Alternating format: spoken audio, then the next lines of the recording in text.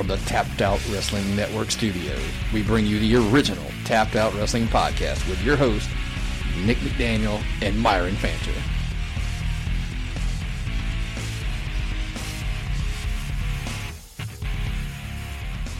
Ladies and gentlemen, welcome to another special interview edition of the Tapped Out Wrestling podcast.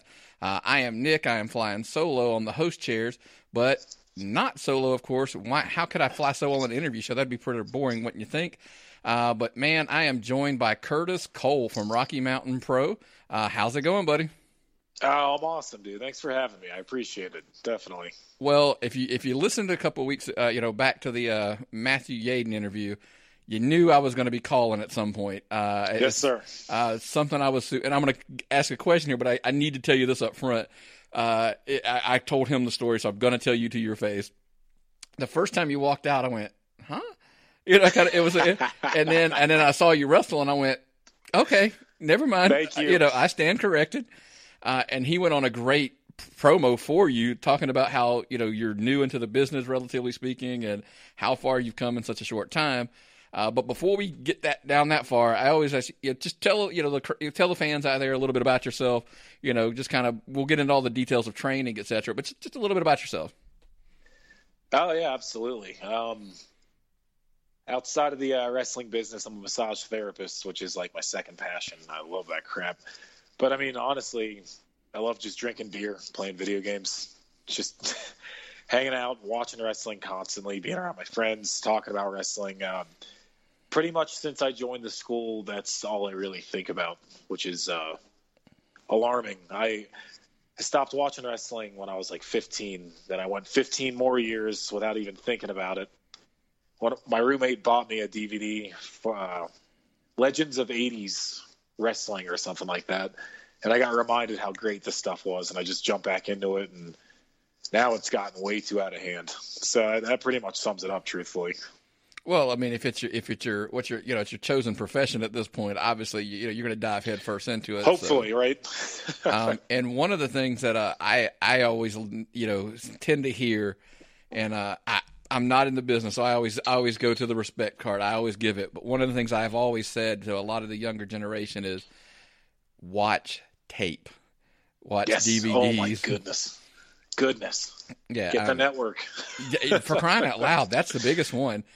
When I hear on other podcasts when wrestlers are asked, "Do you have the network?" and they're like, "No," I'm like, "How? How can you not?" Yeah, you nailed it. I mean, did I watch actually? So I know the viewers can't, or the listeners can't see it. I keep a little list right here, and anytime I watch wrestling, I write stuff down. So it's just filled up with just crap. Anytime I watch a match, something somebody might do, and might not even be a move. They might be just a gesture or a way that they identify with the crowd. Like it's so important. Like if you don't know where the business came from, like how are you going to help take it anywhere? Right. Like if you just want to get in the ring and do cool moves that you saw, awesome. But yeah, if you respect it, it'll respect you back. Yeah, and I'll actually ask you this because it's just literally a podcast I listened to picking my kid up from school not too long ago. Like when I mean not too long ago, I mean like an hour ago. Yeah, literally. And it was funny. I listened to big fans, believe it or not. I give props to other podcasts on my show. The MLW Network, Court Bauer and MSL have a show. I'm a big fan of Court Bauer because he has a lot of that old school. And one of the things he talked about was the recent, and actually I'll lead it because I'm going to ask you because it's such a hot topic. I'll ask you right out of the gate. The Randy Orton tweet that got spiraled out of control. I can see some of it, and I say it with all due respect. I see some of what they were trying. I think what he was maybe hoping to say. But before I give you my input on it, what was your take on the whole? What's funny is when I first read it, so Randy was really nice to me when I was an extra at WWE. So I have like a soft spot for all the people that were nice to me. But he read that and I was like, damn it. Like, I know I should be offended, but this guy's views of wrestling are very different from my own. Like he never, I know he grew up in the industry and he's been there for so many years.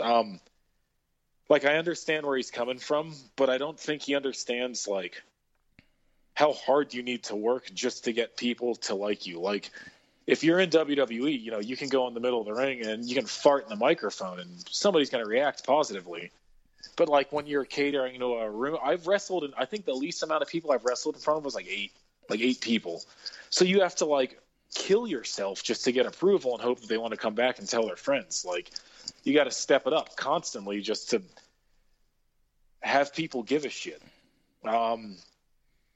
He's never, I mean, I know that he's done lower stuff for OVW and all that, but he's never had that, like, desperation feeling where it's like, okay, I'm going to cut my damn arm off if you guys accept me. Like, I don't know. That's my take on it. So I would lean more towards,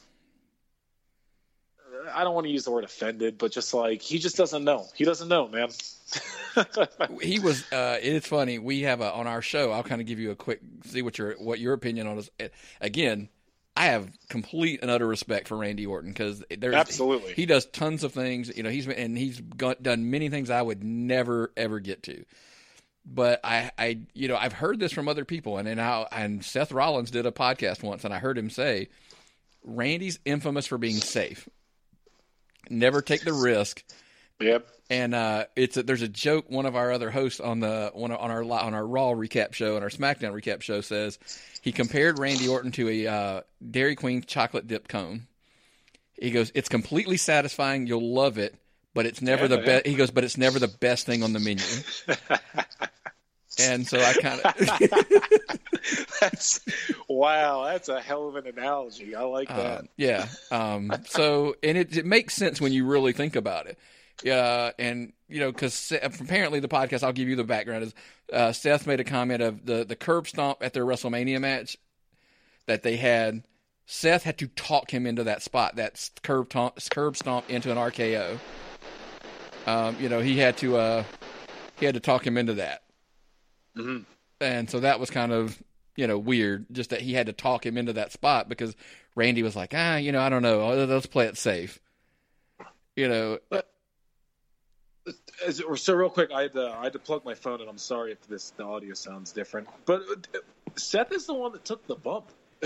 Right, but he didn't want to risk missing it because here's the crazy story of that whole spot. And I hate to go off on a tangent on this, but I just thought it was hilarious. Oh, it's okay. They never hit the move in practice.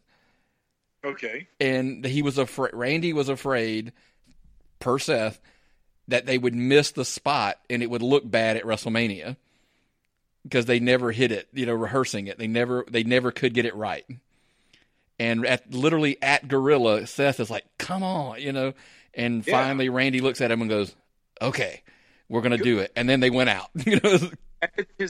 I mean, I think it's his best RKO ever. It is. It's fucking awesome. I popped like crazy when I saw it. But would you agree, though, it's because Seth, they took the chance, and that's always been, and it kind of goes back to the original issue. Well, first of all, let's be full disclosure. Rip Rogers did the original tweet. It was a tweet of something, you know, he's the original tweet. Yeah. And it went, obviously got Bubba involved, you know, Will Ospreay got involved. It was all over the place on the internet. But my take on it is, I think the reason why, and I completely agree with Court Bauer when I heard this, you guys don't have this problem, and we'll get to why I don't think you have this problem at Rocky Mountain Pro. But in a lot of the indies, there's a promoter, there's no booker. The booker, you know, would give you the story, kind of give you and when now you go to some of these indie shows, the promoter's just like, "You two guys are fighting tonight." Yeah. And like, "What's the direction?" And they're like, "No, that's it. You guys are fighting." So then the wrestlers just have, because there's no story there, they just have to make the match look amazing to draw the crowd in. I mean, would you agree with that? That's kind of I think the problem, not necessarily the wrestlers. No, yeah, you're completely right. Having a booker like an outside eye makes a lot of sense. Actually, so sometimes we do that. I don't know if are you familiar with Dustin Urich at Rocky Mountain Pro? He's in Too Cool Dudes. Yes, yeah. That guy's been wrestling forever, and he books. He's the booker for like a lot of the matches where we go up to him and we're like, you know, what do you think about this finish? And he'll be like, I don't know, whatever, and he'll tweak stuff. But Yeah, I mean, if you're just doing a basic indie show where you drive 4 hours and you show up and just wrestle, like, you kind of lose, like, you kind of just don't give a shit. You're like, okay, let's go do our cool moves. I'm going to get my shit in. You get your shit in. We'll put on a good match.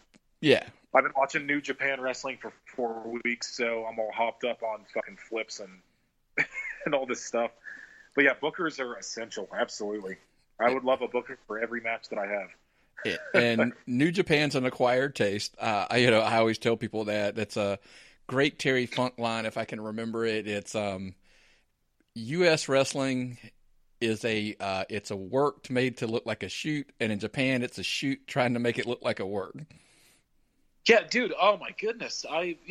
There's stuff that happens in that. So I actually love New Japan. I think it's great, but some of the stuff, like, even I'm like, was that real? I think that might have been real. Like, I don't know. And that may be the reason why Shinsuke didn't have a issue with coming to America, because maybe he was like, you know what? I think I'm done putting my body through all that. Best move he's done ever. Yeah. Plus, I mean, hell, look at how he's been receptive. That dude walked out to SmackDown, didn't do a fucking thing, and got one of the best pops I've heard in 2017 so far. Yeah. All he did was walk to the ring. He just walked to the ring. He didn't do anything. Think about it, hasn't worked a match yet, and he's probably, when you think about it, well, not when you think about it, he probably is the most over true baby face on the program, on the card. Absolutely. Absolutely, yeah. They were like, okay, Miz, go out, do your promo. And then Shinsuke's going to walk out. Well, why? I'm not feuding with Shinsuke. Like, just shut up. Like, they completely took the Miz and they were like, just set him up. And then he walked out. The violin player thing was beautiful. Like, it was such a good, like, atmospheric thing, because we all knew what was coming, and it let the tension build when he came out. Fuck, even I did. My roommates and I lost our shit when he popped out. Oh, and we knew he was, like, I mean, we didn't know, but, like, you know, you knew he was going to be up there soon, like the call-up. I'm rambling now. I'm sorry. No, hey, dude, that's what we're here to talk about wrestling, and that's what I always tell. Sometimes we end up conversating, and I told you that before we went on air, that that's half of the fun. Sometimes it's just, you know, going on and just talking wrestling as a whole. But I do want to come back, because this is about you. This is about you. We'll on the back end, we'll get into the conversations piece. You know, I'd heard, like you said, you haven't been in the business that long. First, I'd like, you know, you were saying when you grew up watching wrestling, like, what did you watch? What was your, you know, who was your guy? You know, that kind of thing. Oh, dude, Bret Hart, Shawn Michaels, and Razor Ramon. I'll be 33 in 2 weeks, so I would watch Superstars and Monday Night Raw all the time, and I thought Shawn Michaels was just. My sister had a huge crush on him, and I hated him. And then when they stuck him with Diesel, I came around, and I was like, okay, this guy's pretty cool. And then he had the Iron Man match with Bret. And I was like, all right, awesome. You know, I love Bret Hart. Shawn Michaels put on a good match with this guy. And all that stuff. And then in the background of all of this, one of my favorite wrestling storylines ever, Barry fucking Horowitz. When he beat Skip. Like, because that's back when jobbers were very common. Yeah. Like, you watch Superstars, you're going to get one match with two wrestlers, you know, that you know. And then the rest are jobbers. And then I remember Barry Horowitz, he lost for weeks and weeks. And then he pinned Skip of the Body Donnas. And I lost my fucking mind. Like, I couldn't believe it. I knew wrestling was, like, kind of bullshit, but when that happened, I marked out. Like, and that's kind of when, like, the light went off in my head. Like, this is awesome storytelling. I love comic books and video games and all this stuff. And this is, like, I'm a huge fan of Rocky my whole life. And that reminded me of Rocky, like, just this dude coming out, patting himself on the back, and then it kept going, and eventually it ran its course. Kind of like the Ellsworth thing, but, like, it's good storytelling, man. Like, it makes you forget how horrible life can be and all this shit, and just, I don't know. It's one of those things where when we have this conversation, I'm 10 years your senior. I'm 43. And, all right. Yeah, and so you know, when people ask me, they're like, "You're 43 years old." And it's the famous story on our podcast is one of my first memories is I was a 3-year-old sitting on my great grandfather's lap watching Dusty Rhodes wrestle, you know, and that's kind of one of my earliest memories. And you know, so you're talking 76. So It's a good memory, bud. I like that. That's Yeah, awesome. it is, and there's a picture that was taken that day somewhere. I haven't seen it in forever, but I'm sure my dad still has it. It's because it's me, my dad, and my great grandfather. That day, I've got the cheap. You want to talk about T-shirts, man? It's the white T-shirt with the pink like iron on, like Yeah, like you feel it.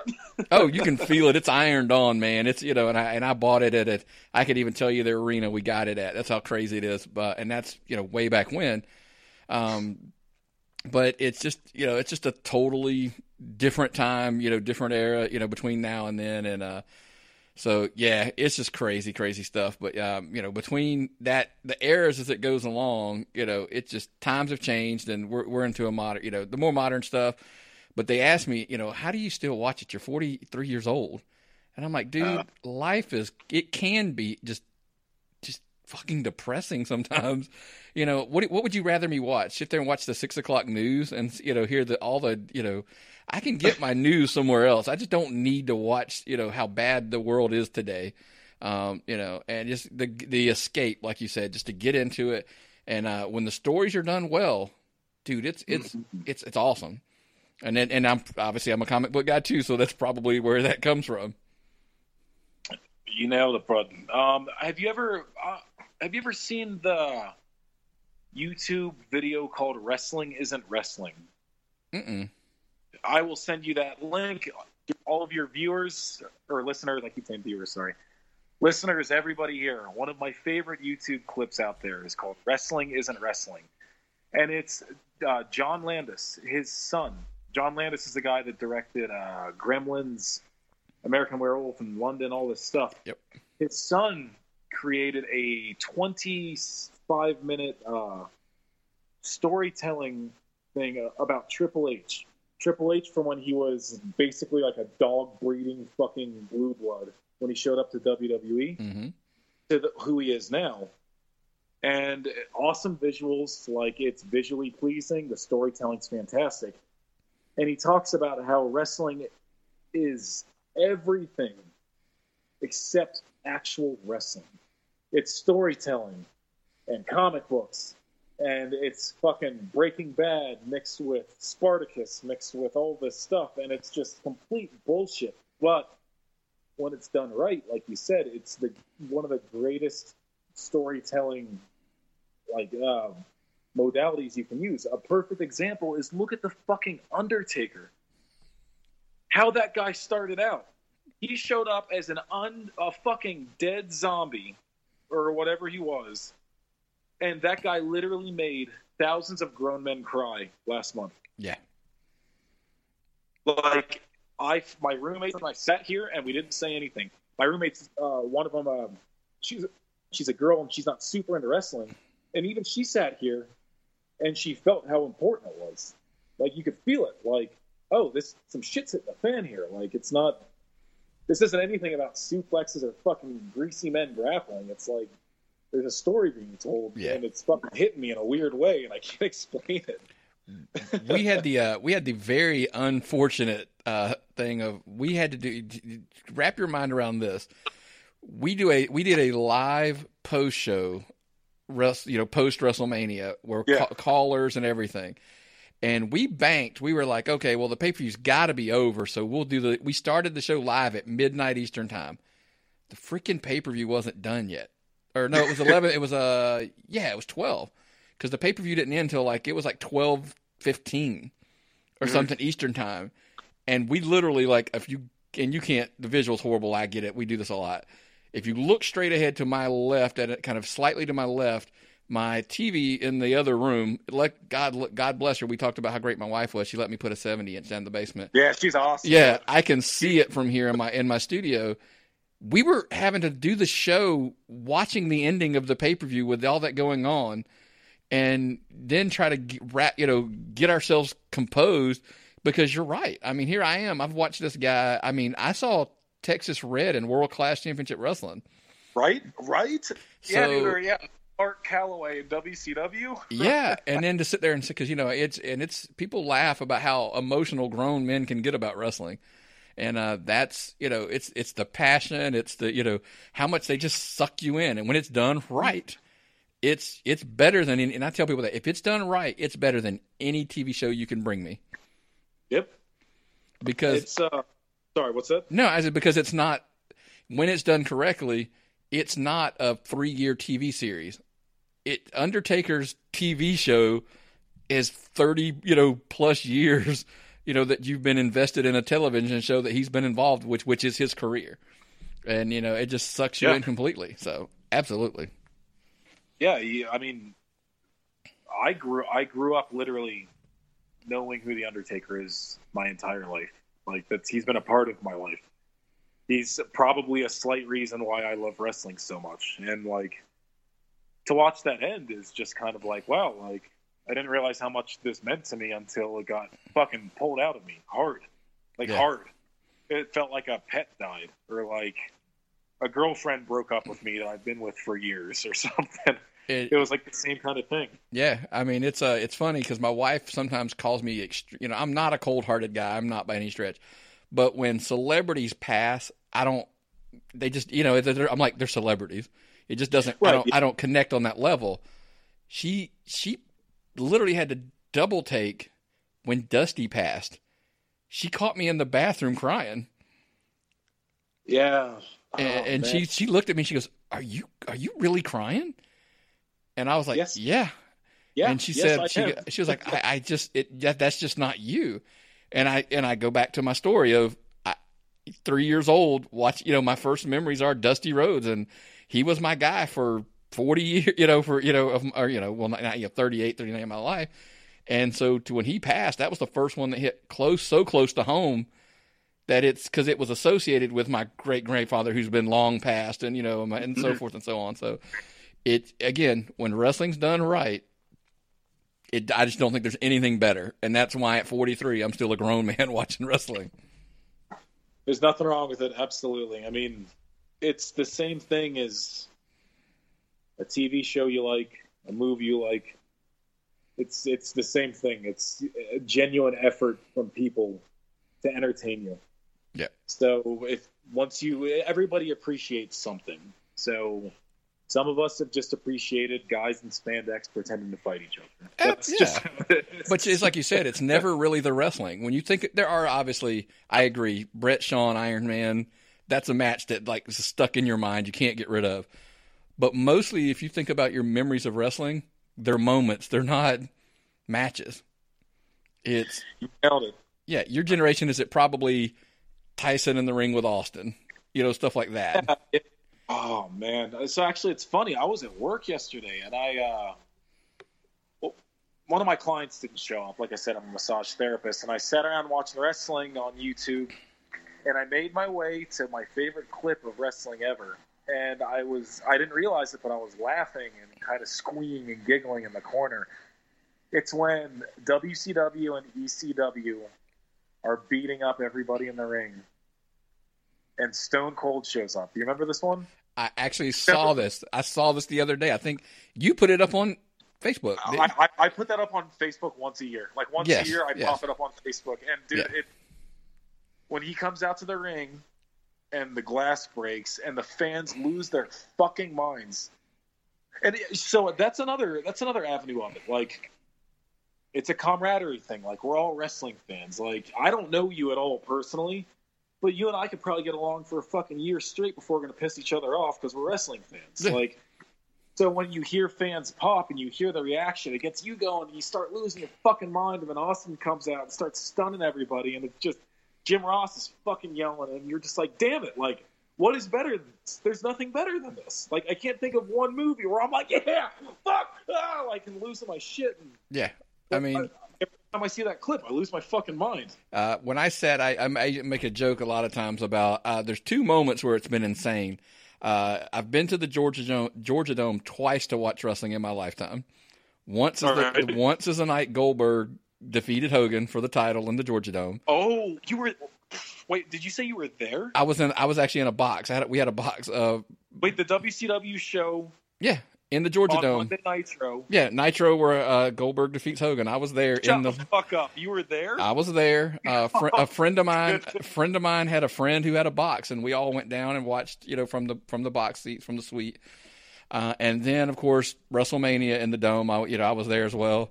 And it's the joke of I'm just hanging out with like 80,000 of my closest friends, watching wrestling. Now it is, man. Absolutely. And it's a bomb. If you took us 80,000 people out of that dome and tried to get us to get along, we would probably half of us, we would hate each other. It wouldn't work. Yeah. But it's the common bond. So but that's wrestling, man. That's that's the passion and that it draws that emotion out and that's obviously you have it. So again, when what was the determining factor of when you finally turned that corner and go like, this is what I want to do? So when I showed up to the Mercury Pro Wrestling Academy, I just wanted to be a wrestler before I got too old. I just wanted to say I did it. Like, I wanted to wrestle in front of 50 people at a bingo hall, I didn't care. What did it was fans started really catching on to me really quick for some reason, buying my T-shirts and holding signs and stuff. And then I found out the day of at Milestone 6 in June. That Milestone's kind of like our WrestleMania. That's like our big event. Milestone 6, I was set to win the Charged title, which is like our TV title or Intercontinental Championship, whatever you want to call it, like the mid-card title. And me and Danger Dean and Anaya, we put the match together, 20, 30 minutes before we were on. Wow. And it came together so well and it flowed so well. And I fucking pinned Anaya and I got up and the ref, Martin, handed me my belt. And if you watch that clip, dude, like my face is like, I can't believe it. Like I didn't know it was going to happen. I started fucking crying like in the middle of the ring. And I grabbed it and just held it against my head.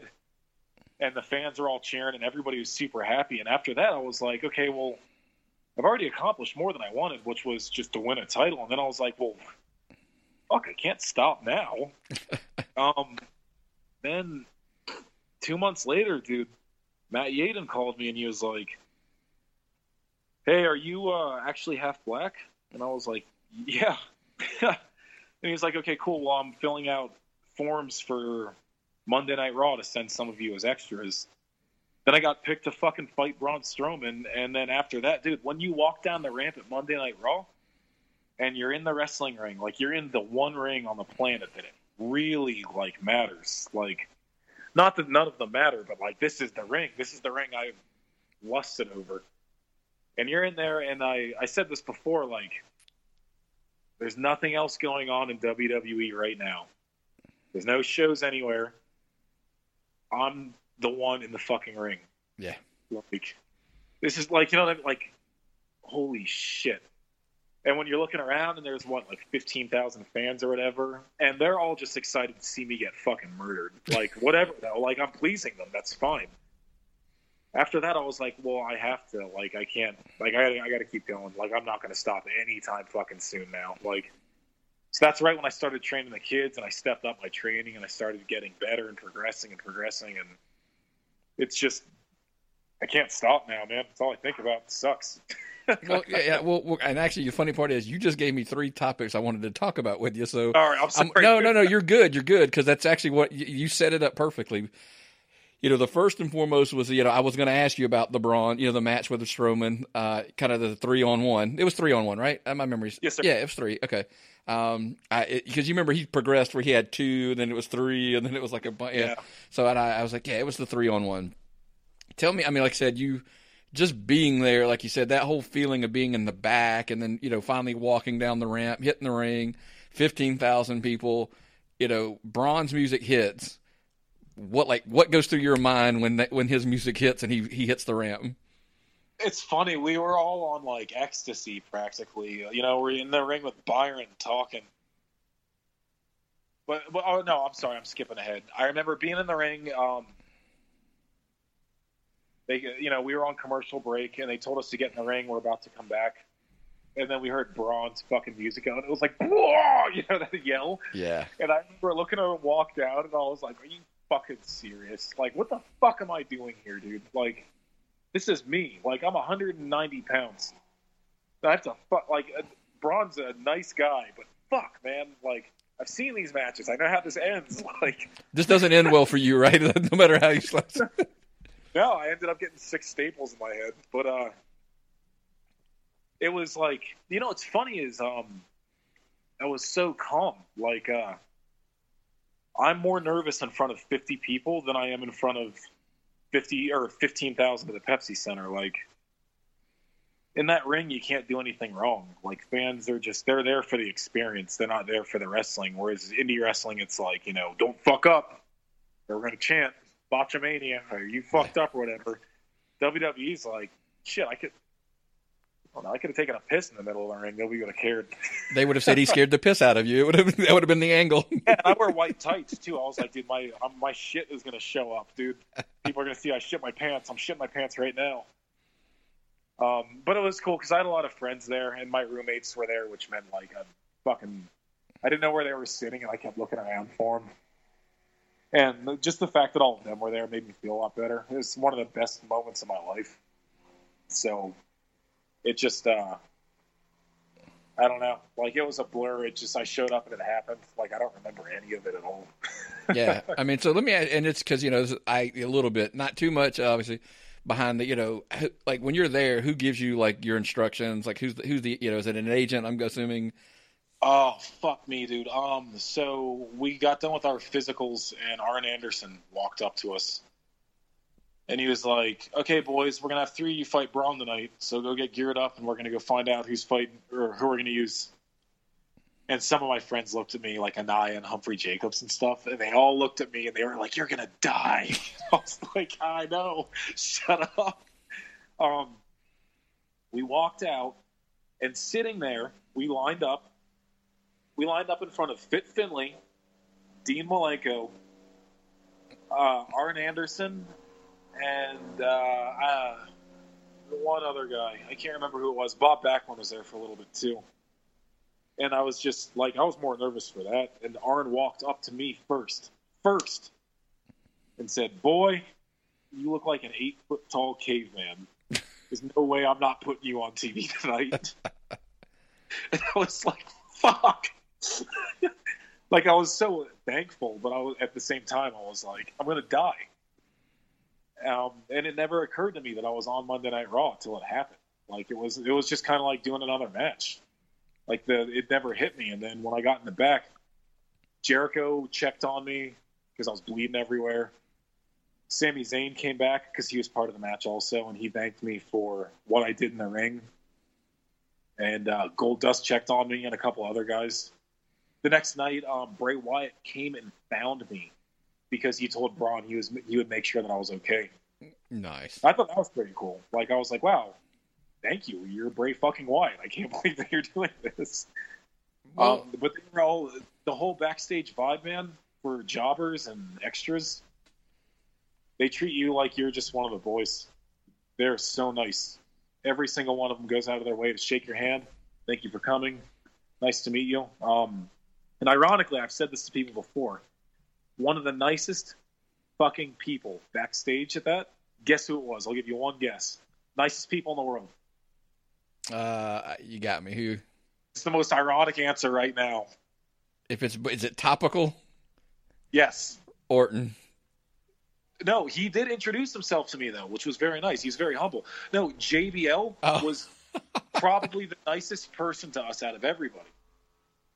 Man, so that's why I hate seeing stuff for him right now, because I was like, oh, he's a really nice fucking guy, actually. That's but as a whole, because that's why I do tell people a lot when you hear things, and I'm about to, I'm going to come back to this question. You're great at leading me to the questions I want to go to about people who get a bad rap, right? Well, you know where I'm going to go with that later, but I did want it because the other thing you did touch on there after that was you talked about the Academy. Because the vibe, backstage at Raw, you were talking about how, it was a great vibe. They were super cool, super nice. That's what I hear about the Mercury, Wrestling Academy as well, is everybody's really cool. It's very much like a family environment. Everybody helps everybody.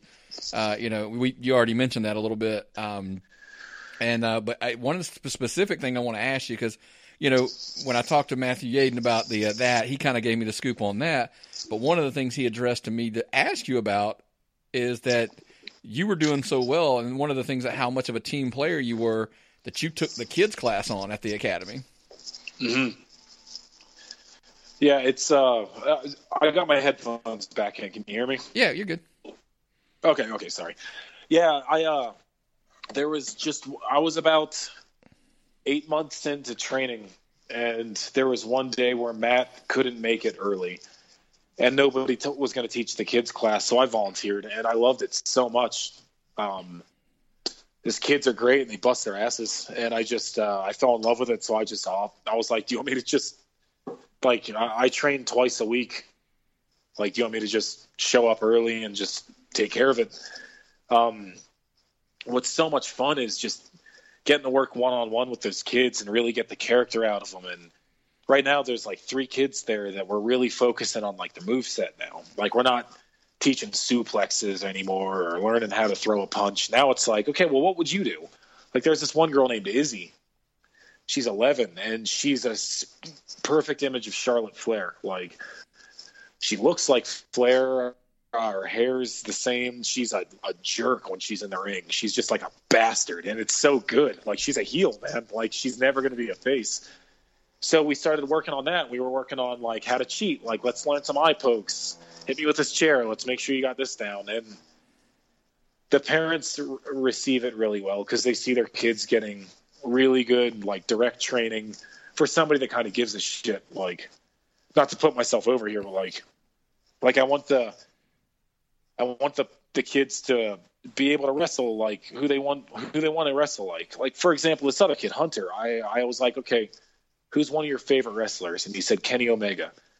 And I was like, perfect. Let's work on some awesome knee strikes, because Kenny Omega's knee strikes are probably the best in wrestling right now. Like, so I was like, let's get these down for you so you can do them just like the person that you like, instead of showing up and learning how to run ropes and stuff, which we're going to do. But like, let's get a good experience out of it also, so you want to come back. And so when you're old enough to wrestle, you're going to be set, man. Like, you're set. Yeah. I'm rambling again. Sorry. No, that's one of the topics I wanted to talk about with the academy, as far as your training there, twofold, your teaching and your training, because that's one of the things I hear, obviously, is your passion for the business if you're teaching the kids, right? But two, that, we hear that a lot of the wrestlers at the academy progress super fast compared to other schools that we hear, and it's all attributed to the pretty much the family and the team environment that's there. I mean, would you agree with that? Oh my goodness, dude! It's when you walk into it, you think it's going to be something, and it's just something totally different. Matt Yaden and Ryan Hood and Anaya, like, they don't, like, if you are dragging your ass, like, they're going to rip you apart. Not in like a jock bully way, like. I've seen them sit people down and just be like, why are you fucking here? Like, do you want to be a wrestler? Like, do you want to be a wrestler? And, the kid says yes. And they're just like, okay, well, I can't tell. Because you don't give a shit. You're showing up and wasting our time. Now I've got to take my time out of the way to, like, coach you instead of everybody training together. Like, and it just, they get you on the same page so fast that the only thing that you care about is just keeping up. I was the same way. I was the worst student when we started. They all wished I quit. Matt even told me that. Like, when I would show up, people would be like, it sucks. He's here. Because I had a shit attitude and I didn't want to work hard. And then I clicked one day and I was like, okay, I'm sick of getting, like, left in the dust. And then I just started trying to keep up, and then I started passing people. And before I know it, I got a fucking title. And then before I know it, like, all of this stuff's happening, and oh, holy shit, I'm on Raw. Like, yeah, like they just, it gets shoved down your throat so hard in such a good way that you can't not fall in love with it. On top of that, there's like, the first year, I did seminars with Robbie E., 2 with Brutal Bob Evans from Ring of Honor, Crimson from TNA. Mickie James sat me down and went over one of my matches with me, with her husband, Nick Aldis, right next to me, who was a GFW champion. He's in TNA. He's a TNA champ. Jax Dane is he came in with Rob Conway, all this stuff. This is my first fucking year.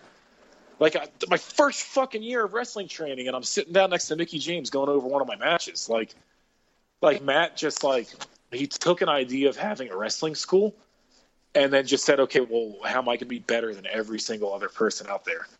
And then now it's just a school on steroids. Like, it doesn't make fucking sense how efficient like this place is. I can't put it over enough. Like, so much that I volunteered to it till Matt was like, let me pay you. And I was just like, no, I'm fine. He's like, no, dude, like, like you're here all of the time. Like, I can't get rid of you. Like, that's just how much. And I just showed up wanting to wrestle in front of 50 people just to say I did it. And now, fuck, it's all I can think about. And now you've wrestled in front of 15,000. Yeah, man. It's weird. Real weird. And I can imagine when that gets in your veins, that feeling that, because even if, going out there, what's about to happen, but just that reaction, that it just the goosebumps that probably had to hit when 15,000 people are reacting because they know what's coming. They know the car crash is coming, right? Oh, dude. Oh, yeah. Who doesn't want to see that? 3 skinny guys in the ring and Braun Strowman walks out and you're like, yeah, these guys are gonna fucking die. Yeah, like everybody likes a good bloodbath now and then. But yeah, it was cool. I heard some people chanting Curtis Cole in the audience, which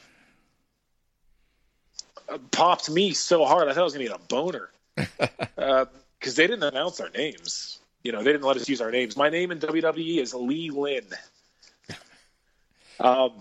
Tyler Simpson, I know you're going to talk to him soon. His name is Ralph Marsh.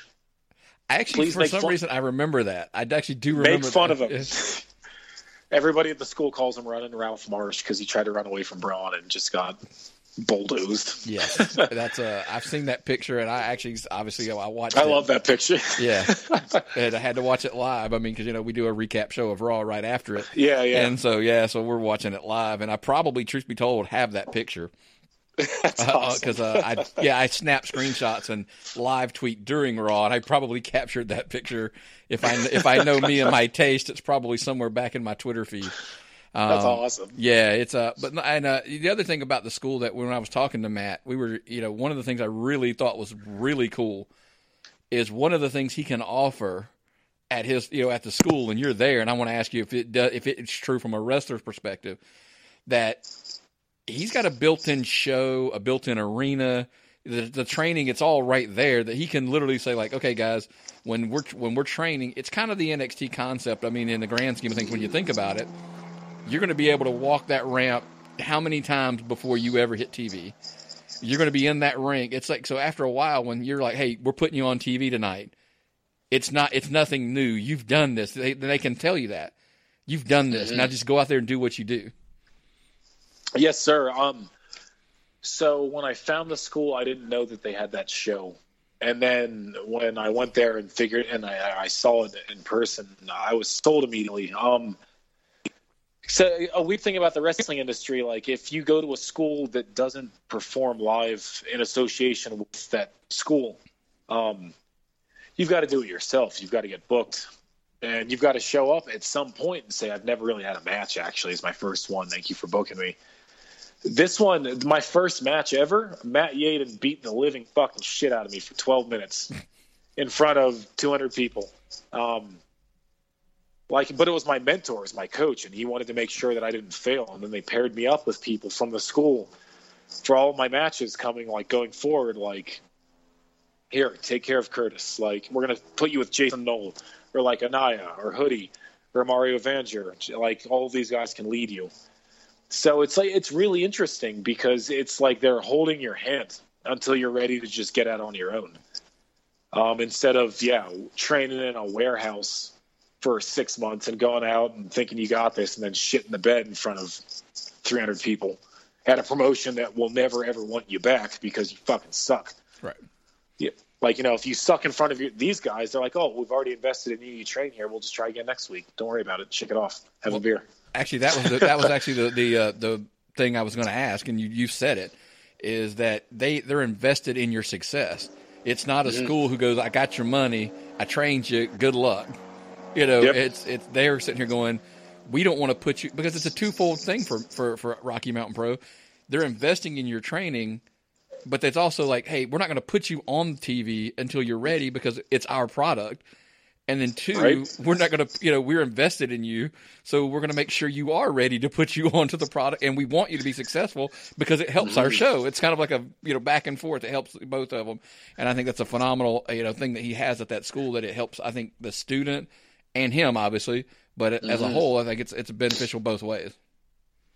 You nailed it. Yeah. Just the homegrown talent aspect of it. Like everybody's invested. Like, it's not some promoter who doesn't give a shit if you come back or not, or it's not some wrestler that shows up and thinks the promotion's shit. It's like we train in the same ring in the same arena that we do shows in. Like, during training, we might go over something and say, "Oh, let's use that in the show. I think I'm wrestling you next week. Let's work this out really quick, and make sure that it's perfect." And it's just it's. Well, I don't know. God's blessed me so much with it. Like, it doesn't get better than that. Like, I'm not going to ever find something, like you said, short of NXT. Go to the Performance Center when you're ready. We'll put you on NXT. It's the same thing. It's just a smaller scale. Right. That's actually exactly what I compared it to when I talked to Matt. I was like, it's like an NXT. Yes, it's a smaller scale, but you don't have WWE's budget, so it would, of course, it would be. And so you kind of went there. Is that kind of your, we've discussed off air some of the promotions that you like, and and even on air. Is that kind of your goal? Is that now that you've stood in front of 15,000 on Raw, is it progressed to NXT, WWE, New Japan, or where's your target? Not in it. No, I'm too old, I think, and I don't. I'm this skinny twig guy right now. I'm trying to fix it. Right now, are you familiar with Bob Evans? Yeah. Okay. So for the listeners, if you're not familiar with Bob Evans, he's like the pastor of wrestling. Follow him on Facebook if you can, please, and Twitter. He preaches just indie wrestling.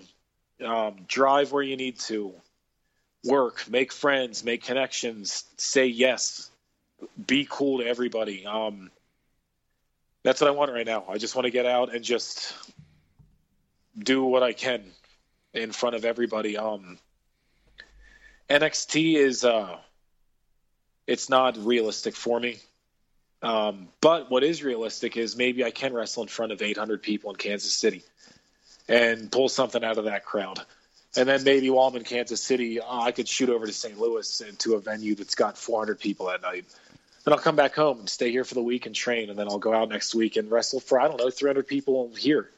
And then go somewhere else and go to Utah and wrestle in front of 400 people that a show Rey Mysterio is a guest at. And just get out and, just do it. When you join a wrestling school and you want to be a wrestler, you have these dreams of walking down a ramp on Monday Night Raw and all of that. But when you fall in love with wrestling, it's no, man. I see 2 people in the crowd that are wearing my T-shirt. That means the fucking world to me. 2 people are yeah, I'm gonna pay $20 for that guy's shirt. So I'm wrestling for them now. They bought my fucking T-shirt. That's insane. It's me. I'm I love to drink beer and play video games, and all of a sudden people are, I don't know. So now it's just just get out. I got to start getting out and just living it instead of chasing something that might not ever happen. Well, it's like having a girl that's always loved you and you always ignore her because you think that you can get a hotter girl. And then all of a sudden you're old. And you're like, why didn't I just fucking get that girl? She's married now and she's been great to me my whole life and I just ignored her. I don't know if that makes sense to me. I don't know. No, I know what you're saying. And it's one of those things. It's clearly I keep saying it. Clearly, the passion's inside of you. You just want to wrestle. Thank you. And that's just it. I mean, whether it's 50, 1,000, and I when you said it, I kind of wanted to come back, but you were such a roll. I didn't want to. You said you had a dream. You wanted to walk down the ramp, and wrestle on Monday Night Raw. I'm like, well, technically, you've done that. Awesome. I mean, you weren't the main event, but you've done it. But. So, yeah, I mean, it's just going, God bless us that we're in a time, and then I'll kind of tell you why, this is kind of why I'm doing what I'm doing now with you guys and other, talents, even local talents I'm having on our show. that just wrestle Nice. here, non-televised. My thing to them is, look, there's so many great indie territories, whatever you want to call them, out there. I just want to bring that to light, that, guys, you don't have to wrestle in WWE to make a living, so you may not wrestle in front of 80,000 or 100,000 people at Mania, but I think, you've got, people like the Young Bucks and Cody Rhodes and, that are saying, hey, guys, you don't have to be happy. Yeah, you nailed it, man. So absolutely, just do what you do, man. And as long as you're happy and it's funny. One of our one of the interviews we had was a gentleman named O'Shea Edwards, and his thing was, man, I just want to connect. If it's one kid in the front row, because the thing that you can't get at a Mania is the intimacy. You can high five the kid on the front row, but his family paid $3,000 for that seat, So it's not, but at the same time, he's like, he loves it, and he's a heel, by the way. This guy, he's a dick when he's a heel. I'll be blunt with you, but he's a super nice guy. Just for the record, we love him. But I mean, when he sells pictures at his table, the kids come up and go, "You were a jerk tonight." He goes, "And I'll be a jerk tomorrow. Do you want to buy the picture?" And the kids are like, "Yeah." And, because he still knows, he goes, I know I connected. And I think that's something, and I can hear it in your voice when you say it, is that you can still click, even if it's that one person right there in the front who bought your shirt that's cheering you on, connect. And that's easier done, in my opinion, at the indie territories. Mm-hmm. Yeah, you nailed it. Actually, I was backstage with Martin Casaus. Do you know who that is? No. He's Marty the Moth in Lucha Underground. Oh, yes. Okay, there you go. He's based out of Utah, so he wrestles with us all the time. And I was backstage with him one time, and I was like, how do you like Lucha Underground? And he was like, "Oh, I love it, man." And I was like, "Oh, nice. So you're gonna stick with it?" And he was like, "Yeah." He was like, "I got to tell you, dude." He's like, the fans of that place, man. He was like, they keep me coming back every time. Just the fans, like. So I'm sure you've seen Lucha. The fans are like they're like ECW worthy, like fans, like they're like right there. And he said that like they just like they keep him going. Like I mean, Lucha Underground. He didn't say anything bad. He loves Lucha Underground, but he just said like it's the fans that are like the second you come out, everybody wants to touch you, and they're ready to chant "Holy shit!" And when you raise your finger, basically. And like that's just after he said that stuck with me because I hadn't had that feeling yet. And then, I mean, since then, I've had that feeling a lot. And it's just like, there's this kid. I actually train him at the academy. His name's Hayden. And he and his dad come to all of our shows, and they were fans first. And they have a big cardboard head cutout of me. Like, the ones that you see at, like, NBA games, like people flashing around. And it's me with pigtails. I always have pigtails when I come out because I shoot people in the face with my rubber bands. And I grabbed the head, and in my last match, I was fighting Filter, and I hit him in the back of the head with. And I thought that was so funny because I always had pigtails when I come to the ring, and I shoot them at people. So I like took this head and hit Filter in the ring, like in the head, and like in the ring. I'm sorry, I'm getting strong now. And I handed it back to the kid. I said thank you, and he and his dad were laughing so hard, and it meant the world to me. Like to the point that I forgot what we were doing. Like I got in the ring, and I was like shit, like what am I supposed to do now? Like I enjoyed that so much I can't fucking think about anything else. The spot you lost all your other stuff because you're like, oh, that was awesome. Yeah. I enjoyed myself. It's a pain in the ass. When you really start enjoying yourself in the ring, everything in your head just goes out the fucking window. And and then now let me ask you a question because I always say, I try to cap you guys, not for me, but for you. I know you guys are busy. But let's talk about some of your, the matches you've had. You've been in it, like I said, a relatively short time. I've seen, obviously, some of your matches. What are some of your favorite matches? I never peg people to go, what's your favorite? Because that's too hard to do. Just some of your favorites. Yeah, I always say, what's some of your favorites? I do have a favorite match. Yeah, it's Milestone 6 when I won my first title, the Charts title. It went so well, and it was received really well by a lot of people, and it's my first title, Another one was the ladder match with Anaya that was on season 1 of Charged. More so because that was like he and I were kind of like, okay, well, let's step this up a little bit. That's why I actually asked for that suplex off the top. I was like, fucking throw me off this thing, dude. And, then he went through the ladder. He's got a giant scar on his back from it still. That one, my first match with Mercury Yaden is he beat the shit out of me. My jaw got popped out of place. I was sore for a week. But it was my first wrestling match, That and lastly, probably, ironically, my match with Stephen Ashburn, which just aired last week at this time. Russo pulled us aside during training and said, Curtis, you're going to drop the belt to Ashburn. And I was completely okay with it. I thought that I was going to be upset when I eventually lose it. But we told a really good story. And it was one of the first times I felt I was telling a bigger story and I wasn't the focal point, or I wasn't going to end up the champion. I was just part of it, which is Ashburn and Tyler Stinson. I was just part of it, and I was happy to do it, and it meant a lot. So I was like, oh, I get it. Like, you want to put somebody else over to make the show good, not to get your hand raised or whatever. Like, it just it feels good to be a part of it and have people trust you to be a part of it instead of just being a dick.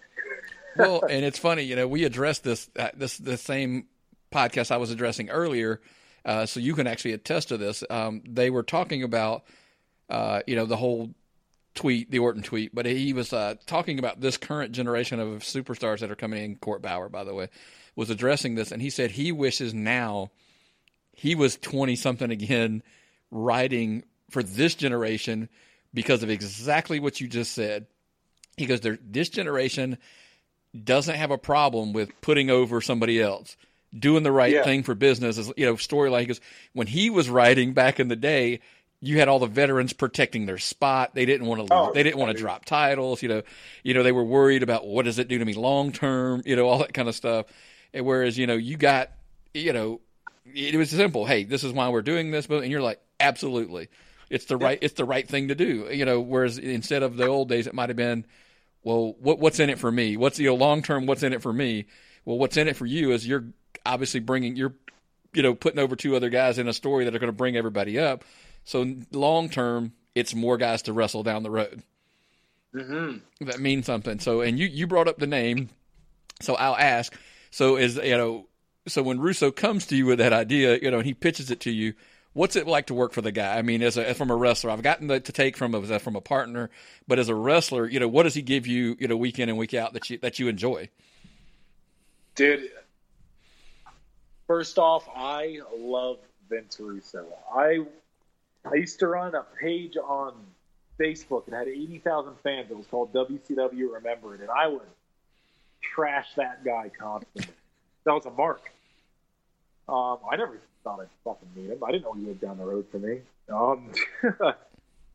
So when I met him, I instantly felt so bad about everything that I had said because he is one of the nicest people I've ever met. At the time when I met him, I was expecting a child on the way. And I told him that right when I met him. And the next time he saw me, he came up and he gave me a fucking hug. Vince Russo just fucking hugged me. And he's like, hey, Curtis, how's the kid doing? He didn't ask me anything about wrestling. He asked me how the kid was doing. And I was like, damn it, you're cool. And the first time he ever brought his wife to a show, he was like, Curtis, come here. And he's like, this is my wife, and he made it, I shook her hand. And I was like, he just introduced me to his wife.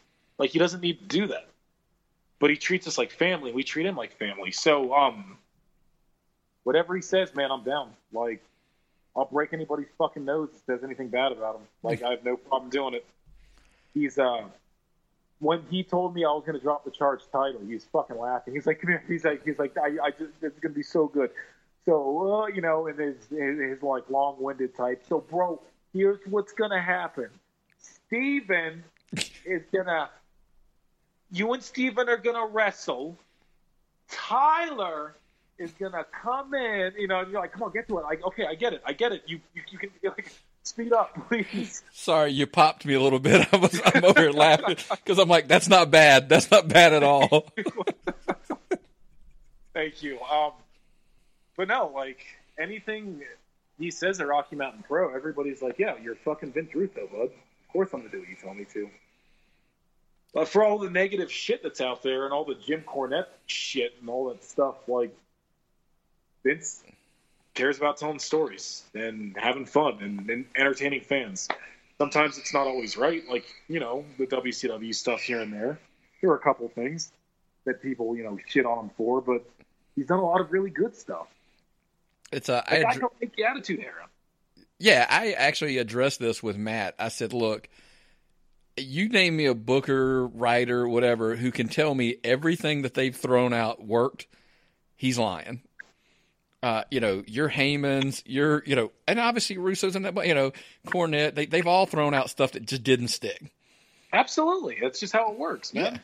Yeah. And even the stuff that sticks sometimes doesn't stick the way you wanted it to. You know, backfire fucking crazy. Absolutely. It's not, you know, it's about being able to adjust on the fly and say, hey, we did this. This is how they reacted, so let's run with it like this. If you've heard the story, and I know you have, obviously, but I always tell people, Austin 316 wasn't supposed to be Austin 316. It was a story of, hey, shit went sideways and it went like this, and they ran with it, and then Austin was born. You know, so and that's wrestling.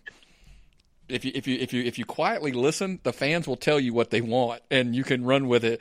And I'll actually ask you a question because you love, obviously we enjoy sitting here. We're talking wrestling at this point. Oh, I'm fine with that. So I'm going to ask you the controversial question, you know, and it's not Roman Reigns. Why the hell will they not listen? I know exactly why they won't listen. I love what they're doing. I love it. I love it. I love it. And this is just opinion, if Roman Reigns turned heel, so right now you and I are talking about it. There's a million people on the internet talking about it. So WWE's just saying, well, fuck, like, let's not change it. Right. We're driving everybody fucking nuts. And they can't stop talking about Roman Reigns. So if he comes out and he hits John Cena with a chair, Roman's over. Like, he's over hard. But where do you go after that? But fuck it, dude. Let's put another title on him, and let's make him beat The Undertaker in his last match. And we'll flick off the fans, and we're laughing super hard because it's just pissing them off. Like, WWE's generating their own heat so well.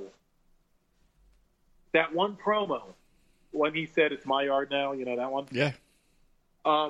Did you see what he said without the microphone? Did you catch what he said? Which one? So he's standing there, the fans are booing him. He's standing there for 2 fucking minutes looking around, and he's just smirking, and you can see his lips say, you're in the palm of my hand. Gotcha. Now, I didn't catch that, but I will. And the funniest part is on that recap show, I called that his best promo ever. Yeah, dude, it was. Dude, holy shit. You can't buy that, and you can't write that shit. That's just, like, fan hate. Like, we love to hate him. Like, we love, fuck, I hate Roman Reigns. He's getting shoved down my throat. He is like the opposite of Daniel Bryan. The funniest thing of and this is, I catch the grief. I'm the guy on our network that sits there and says, I don't understand the hate for Roman Reigns. I think he's much better than anybody remotely gives him credit for. Because everybody always says when he can't wrestle. I'm like, okay, if you're still chanting that, you're an idiot. You nailed it. Yes. Because, in the beginning, we tried to say, it was because he was wrestling, this wrestler, that they were carrying him. And then I'm like, okay, well, then he wrestled AJ. Oh, he's carrying him. Then he wrestled, this guy.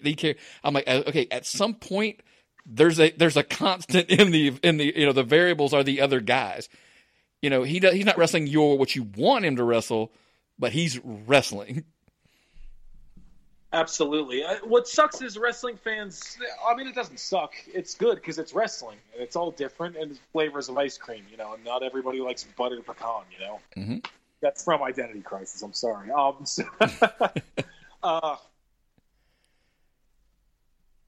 I am under the firm belief that Roman Reigns carried The Undertaker in his last match. Oh, yeah. You tell me that motherfucker can't wrestle, and he's carrying the fucking Undertaker in his last match. Like, what fans kind of don't get is the term wrestling is fucking stupid. The Big Show, when he was the Giant, did 3 moves. Mm-hmm. And he's a great wrestler because he was wearing a singlet. He's tall and he's got long hair. And but no, like wrestling is just it's a character. Roman Reigns is awesome at being Roman Reigns. That doesn't mean he's going to go out and do fucking hammer locks in the fucking 540 flips and whatever. Like he's who he is. Yeah. And I caught grief. Just so you know, I caught grief for calling the first Braun Big Show match. I'm like, dude, it's one of the best matches I've seen in a while. So that you're not talking about the one where the ring broke, not the broken ring, the first one. I watched that and I go, these guys worked really hard. And I missed that. Yeah, my take on it's real simple. It's it's an old saying about wrestling. It's the circus. You've got the trapeze artists, you've got the strongmen, you've got the lion tamers, and they brought out something we have not had in a long, long time with 2 monsters just killing each other. You know, dude, we're fucking carnies. That's literally how wrestling works. We each go out and do the thing that we are good at for the fans so they can appreciate it. I can't fucking choke slam somebody, so I'm not going to fucking do it. I mean, I'm a bad wrestler now, so I can't do a fucking choke slam? Like, I don't know. It's flavors of ice cream. Not everybody buys into all of them. Absolutely correct. Some of them are chocolate dipped cones, Randy Orton. Some are. And again, I always say he was born and bred for this business. If you ever said he was going to, who was a wrestler, who was born to be a wrestler, I tell people it's Randy Orton. Unfortunately, I mean that is what it is. Yeah, he's what he's 3rd generation, right? Yes, yeah. His grandfather, his father, and then him, and it's just insane because when you ask me, technically in the ring, and I tell people all the time, I'm not telling you because I've never laced up the boots. I'm telling you what. An Austin, a Taker, a Jericho, I'll take those guys' words for it. If they say the guy's a great wrestler, they know a little bit more than me. Oh, dude, Steve Austin could tell me that shit tastes good, and I would probably try it. Absolutely. Yeah, because, I mean, it's, and then, so it's, I don't get caught up in the, like, he sucks and he sucks. I just sit there and say, look, admire who you like and, enjoy, man. It's like we said earlier, it's wrestling. You don't have to love every single person that's out there wrestling. I go, give them the respect they deserve because they've worked really hard to be where they are.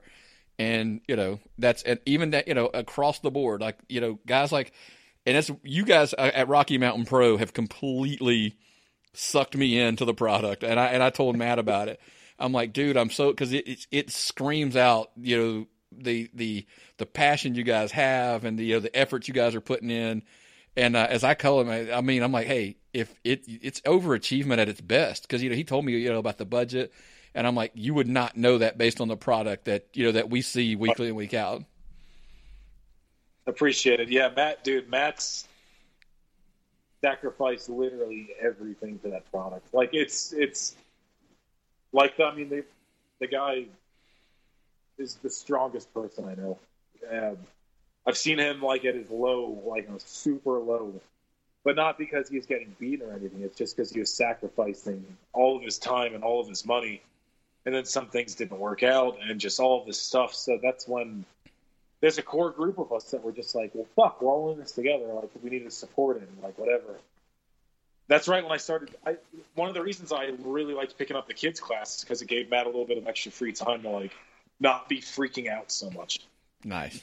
Especially when I did that, was when the Hunt channel. Did you guys go over that? The Hunt channel?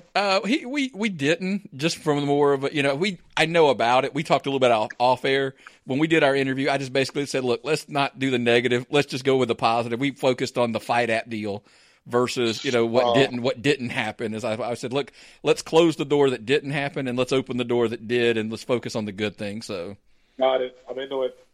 So, well, anyway, for the listeners, we had a TV deal, and it fell through 2 days before it was set to air. Yeah. And that's when some of us were just like, Matt was destroyed. He was like, Matt, how could you not be? Like, everything you've worked so hard for is about to come to fruition. Our next direct competitors were Ring of Honor and TNA and, like, stuff like that. We were going to be one of them, and then it just fucking right through our fingers last second. And that's one of the reasons why I picked up the kids class. So I was like, how can I fucking help this guy? short of giving him money from my bank. Like, Yeah. what else can I do? I'll give him some free time at least. Fuck, poor dude. And but that's and that's the great thing I've heard, from you, from Mario, all the guys. It seems like it's very much a family environment, and it does come across. It does show in the product, like I said, and even everything that you hear about the guy. One of the big pluses that is that Russo stepped right in, and he does the same thing. He puts all of his efforts into it. He's 100%, and then we didn't even go over, because some of the things I love to talk about is that the roster you guys I see, super talented roster, and Thank you. Yeah, including yourself. Like I said, when we were discussing the roster, your name came up. I mean, Matt was your name was one of the first ones that came up on the list. And of course the ladies. I mean, he's huge. He's really big on the ladies that are there, the Lockettes. And those are some of the ladies I'm going to have on. I've actually made it a point that maybe I'm going to have a week where I give the guys a break and just bring the ladies on for a week and, talk to them. Oh, dude, they're so great, man. They're fucking, each one of them, they're out of their fucking minds. Every one of them. In like the best possible way. Yeah. I'm excited for you to sit down and talk to each one of them, because they're so different, but some of the stories, man, some of the shit you're going to hear from some of them are just like, cool. It'll blow you away. It's fantastic. Absolutely. Yeah, that's what I've heard. And, but hey, before we go, because there's, we share a mutual, we're not going to have a ton of time to talk about it, but I do want to ask you about it. I saw the tattoo on the arm. Just gotta know. Tell me the story of the tattoo, man. And maybe one day we'll come on and we'll have a long form show just about this. But we'll just do comic books, bud. I'm fine with that. So, what you mean, the Green Lantern one? Yeah. Because I mean, I'll give you a quick story real quick, and then I'll let you run with it. I used to own a comic book store. Oh my goodness! So that was my dream for the longest time. Was before this happened, it was was to own a comic book store, and kids would come in with their parents, because a million times you probably know, what's a good comic book to have my kid read, that kind of thing. And then they used to baffled when I would go Green Lantern, and they're like, what? Why? And I go, let me tell you something. I said that at the core of the character, I said, if you can sift through everything, at the core of the character, what he's trying to teach your kid is, if you have the will, you can make anything happen. And they're like, yeah. Okay. I go, so why don't you teach your kid that? Yes. Absolutely. So go ahead and now tell me the story, because obviously the Green Lantern tattoo on your arm I saw. Kind of tell me the story behind that. Dude, I really into Marvel in 2004. I got an Avengers one above it and a bunch of other shit, like a Watchmen tattoo, Joker, Thor. I read Green Lantern when I was a kid, but that's back when it was pretty, like the Green Lantern core stuff from the 80s, 90s and stuff. Then I gave it a rest. And 15 years later, I read Green Lantern Rebirth, when Hal Jordan comes back. Hal Jordan, 10 years before this, became Parallax, and built Coast City, and all this stuff. And that Rebirth book by, I can't remember his fucking name. Do you remember his name? Not off the top of my head. Is Johns? Did Johns do it? Jeff Johns. Yeah, Jeff Johns. Yeah. Jeff Johns, is so good, and it told such a good story. Kind of, I don't know. I fell right into where I needed to be for the Green Lantern storyline. Like, I didn't know what happened before, and I don't know what's going to come next. But fuck me, this is one of the coolest comic books I've ever read. Like it's just one of the. It's so good that I don't need to know. It's like a Lethal Weapon movie. I love the Lethal Weapon movies, and you can watch any of them and just get sucked in. You can watch Lethal Weapon 4 and not know anything and still feel like you're part of the fucking Riggs and Murtaugh family, like, because it's just done well and the characters are good and they're inviting and it's fucking pleasant. So right after I read that, I was working on this sleeve on my arm, and I was like, I'm getting the biggest one's gonna be Green Lantern. And then I just kept reading Green Lantern on, and it just kept getting fucking better. The story of Hal Jordan's so interesting to me.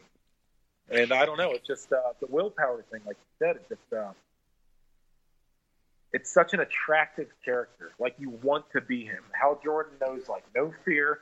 He can't say no to anything. Like, and if you tell him to fucking not do something, he's like, fuck you, I'm going to do it. I'm going to do it right. Yeah. And it's just, fucking awesome. Like, I can read it all day long and never get sick of it. Oh, absolutely. And it's funny you're talking about it. I turned because I looked because the resurrection It's of right the there. Coast City is right over here. My prize that I had for the longest time, it's not anymore, which actually I have the long story of that. My Green Lantern 7, which is First Sinestro, is hanging over here over to this shoulder behind me. Now I've got a couple others. I've got a 76 first Neil Adams that I really love. The book's in great condition. And I have a First Sentinels, X-Men signed by Stan Lee at a Comic-Con down here in Atlanta, which is So, sorry, I thought you were done. Yeah, no, it's fucking awesome, right? yeah. So good. And it's just, when I get this question a lot, like, who's the favorite Green Lantern? And it's funny because awesome. Yeah. This was a Christmas present from one of my friends. And It's for, like a scale-size power battery. for our listeners, yes, I wish, we don't have video, but he's carrying around his Green Lantern, as I like to call, from, if you've watched Big Bang Theory. It's the official Green Lantern. But yeah, dude, it's just that whole character. Hal Jordan has just sucked us in, and it's because of the will, and yeah, he lost his way there for a minute, as I always jokingly say. But Hal always comes back, and what you said about the Lethal Weapon, my joke to that is I've always said the Green Lantern Corps is a buddy cop movie. It is, absolutely. So, so I'm obviously a diehard. So I will be remiss if I don't ask you, what was your take the day that you sat in the seat, because I'm sure you've seen it at this point, and you watched Green Lantern starring Ryan Reynolds? Oh boy.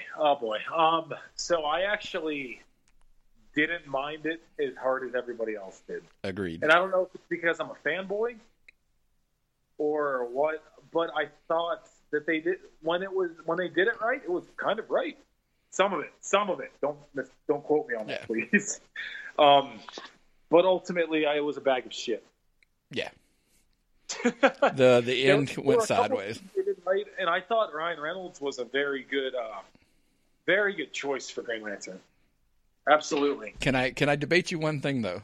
It's funny. The day they cast him, I turned to a buddy of mine who's a big comic book nerd, and I said, I'm not arguing it because I'm a big Ryan Reynolds fan all the way back to Van Wilder days, and I'm really gonna. But I turned and said, he should be the Flash. He should be Wally West. I'd agree with that. I'd give you that. Absolutely. Yeah. So, awesome. But anyway, there should have been, it could have been better, but I did not hate the movie. I'm like you, not as much nears as a lot of other people did. But it's still not the best one that they've ever done. No. Absolutely. Sorry about that. That's okay. No, so but anyway, we maybe do that. We're both Green Lantern fans. Obviously, I wanted to bring that up before we ended, just because I saw on the sleeve there. But hey, it's been awesome having you on. I'm obviously going to have you on again because me and you sound like we could talk for hours. Dude, I'm fine with that. Absolutely. And you're right. Maybe I've got a couple friends of mine who do a podcast. That's what they do. They do comic books and movies and TV shows and stuff. I said, maybe I give them a call and say, hey guys, I got a guest for you. We can all do a show together. Dude, I'm so down for that. So definitely. But before I let you go, I always turn the floor over to you guys. This is kind of your spot. Where can the fans find you? Merch, all that good stuff. Plug anything that you got that you want to plug before we get out of here. Thank you. I appreciate it. So if you're in the Denver area, Rocky Mountain Pro does shows about 3 times a month. You can find us on Facebook at the Rocky Mountain Pro or the Mercury Pro Wrestling Academy. On Twitter, you can follow me at Killer Kurt Cole, or you can find me on Facebook just under Curtis Cole. Right now, my merch situation is depleted, so I have new stuff coming. So I don't want to push it and not have it. But I appreciate it. Thank you. But otherwise, you can catch all of Season 1 of Rocky Mountain Pro Charged on YouTube. And you can catch all of the 100 episodes that we did before this first season on there also, which is actually a lot of pretty good stuff, especially Milestone 6. But for right now, that's it. But, you're going to see a ton of stuff from us in the future. And I'm just thankful to every single one of you for your support. You guys are the whole reason I even want to do this. Thank you very much. Oh, awesome. And we always tell everybody, because we're obviously, you've probably noticed on Twitter, Fight App. You can catch it all on the Fight App. Oh, I'm sorry. That's okay. I forgot. I wasn't going to let you forget, trust me. We always have the link there. They can download the app and they can find you guys. The great thing is you can go back and watch it. Same thing, all season 1, up to where it's airing now. It does air every Wednesday, 9 p.m. Eastern Standard Time. I always have to throw that in there. So it's, like I said, you guys have hooked me line and sinker, man. The product's amazing. I feel like such an asshole now. Don't worry about it. I got your back, man. I got your back. Trust me. Not a big deal. But that's definitely, I know Milestone 7's coming in August. Is that correct? August 6th, I believe. 6th, I think. I don't know. It's all over Facebook. Yeah. Well, I've shared it a couple times. It's on our Twitter. It's on our Facebook page as well.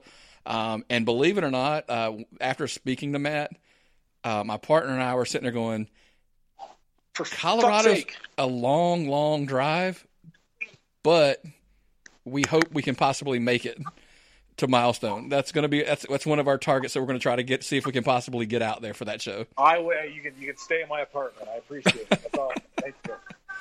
But it's been a pleasure, man. Curtis Cole, follow him on Twitter, follow him on Facebook.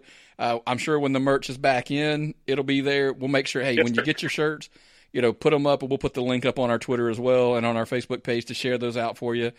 But, man, thanks for coming on. It's been a pleasure. Yeah, thanks for having me, bud. I appreciate it. All right, buddy. Take care now. Later on. Ladies and gentlemen, we would like to personally thank Curtis Cole for coming on for the interview again. Phenomenal. I had an absolute blast talking with it. Of course, anytime I can sit and chat wrestling and comic books with somebody, it's always a pleasure for me. He's a very young up-and-comer, as far as in the business. Definitely check him out on Rocky Mountain Pro Wrestling. He's the former Charged Heavyweight Champion, which is essentially their television champion. Again, Rocky Mountain Pro Wrestling on the Fight App, 9 p.m. Eastern Time on the Fight App. Definitely, like I said, just can't miss entertainment. They do a great job out there. Obviously last week we had on Mario Vanger, the heavyweight champion. We've had on Matthew Yaden, the owner. And of course, they've got very talented, Mr. Vince Russo works out there as well, helping that promotion. So they're putting out a phenomenal product, so definitely, like I said, highly recommend catching it on the Fight App. And obviously with that time constraint, Curtis and I could have gone on for probably easily another hour. So I promise you guys, that won't be the last time Curtis is on with us. Who knows? Next time we might ramble on for about an hour about comic books the way we both were, based on the conversations before and after we recorded this episode. But guys, hey, if you got any feedback, would love to have it. You can always find us at tappedoutvwrestlingpodcast@gmail.com to send in those questions, comments, and opinions. Of course, you can find us on Twitter at tappedouttpod. At Tapped Out Pod. You can find us on Facebook at Tapped Out Wrestling Podcast Network. You can find us on our website. It's the easiest place, man. You go to tappedoutvwrestlingpodcast.com. You'll find everything there. The Twitter, the links are all there for Facebook, the social media, the iTunes link, the Google Play link. It's all there so you can subscribe. And hey, I've mentioned the Fight App. The Fight App link's on our webpage. You can click on it, download that link. That's what we recommend, so at least kind of shows them, hey, we're supporting them as much as we can. So we kind of get the credit for the download. It's a free app, so hey, there's no cost to you. So it's just download and sign up and start watching some of the free wrestling on there. And of course, you've got the pay-per-views from Ring of Honor and Impact are on there, and of course the other federations have their pay-per-views on there as well. Then last but not least, our Amazon link is on there as well. Basically what we ask you to do, click on that link. It'll take you to Amazon. It just won't be Amazon.com. It'll be our referral link. The reason why we want you to do that, hey, it doesn't cost you a dime. Doesn't cost you. We're not asking you to buy anything.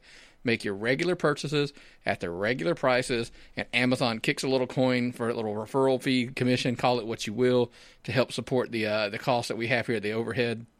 And that's all we ask. Just help, support the show as much as we enjoy doing these shows for you.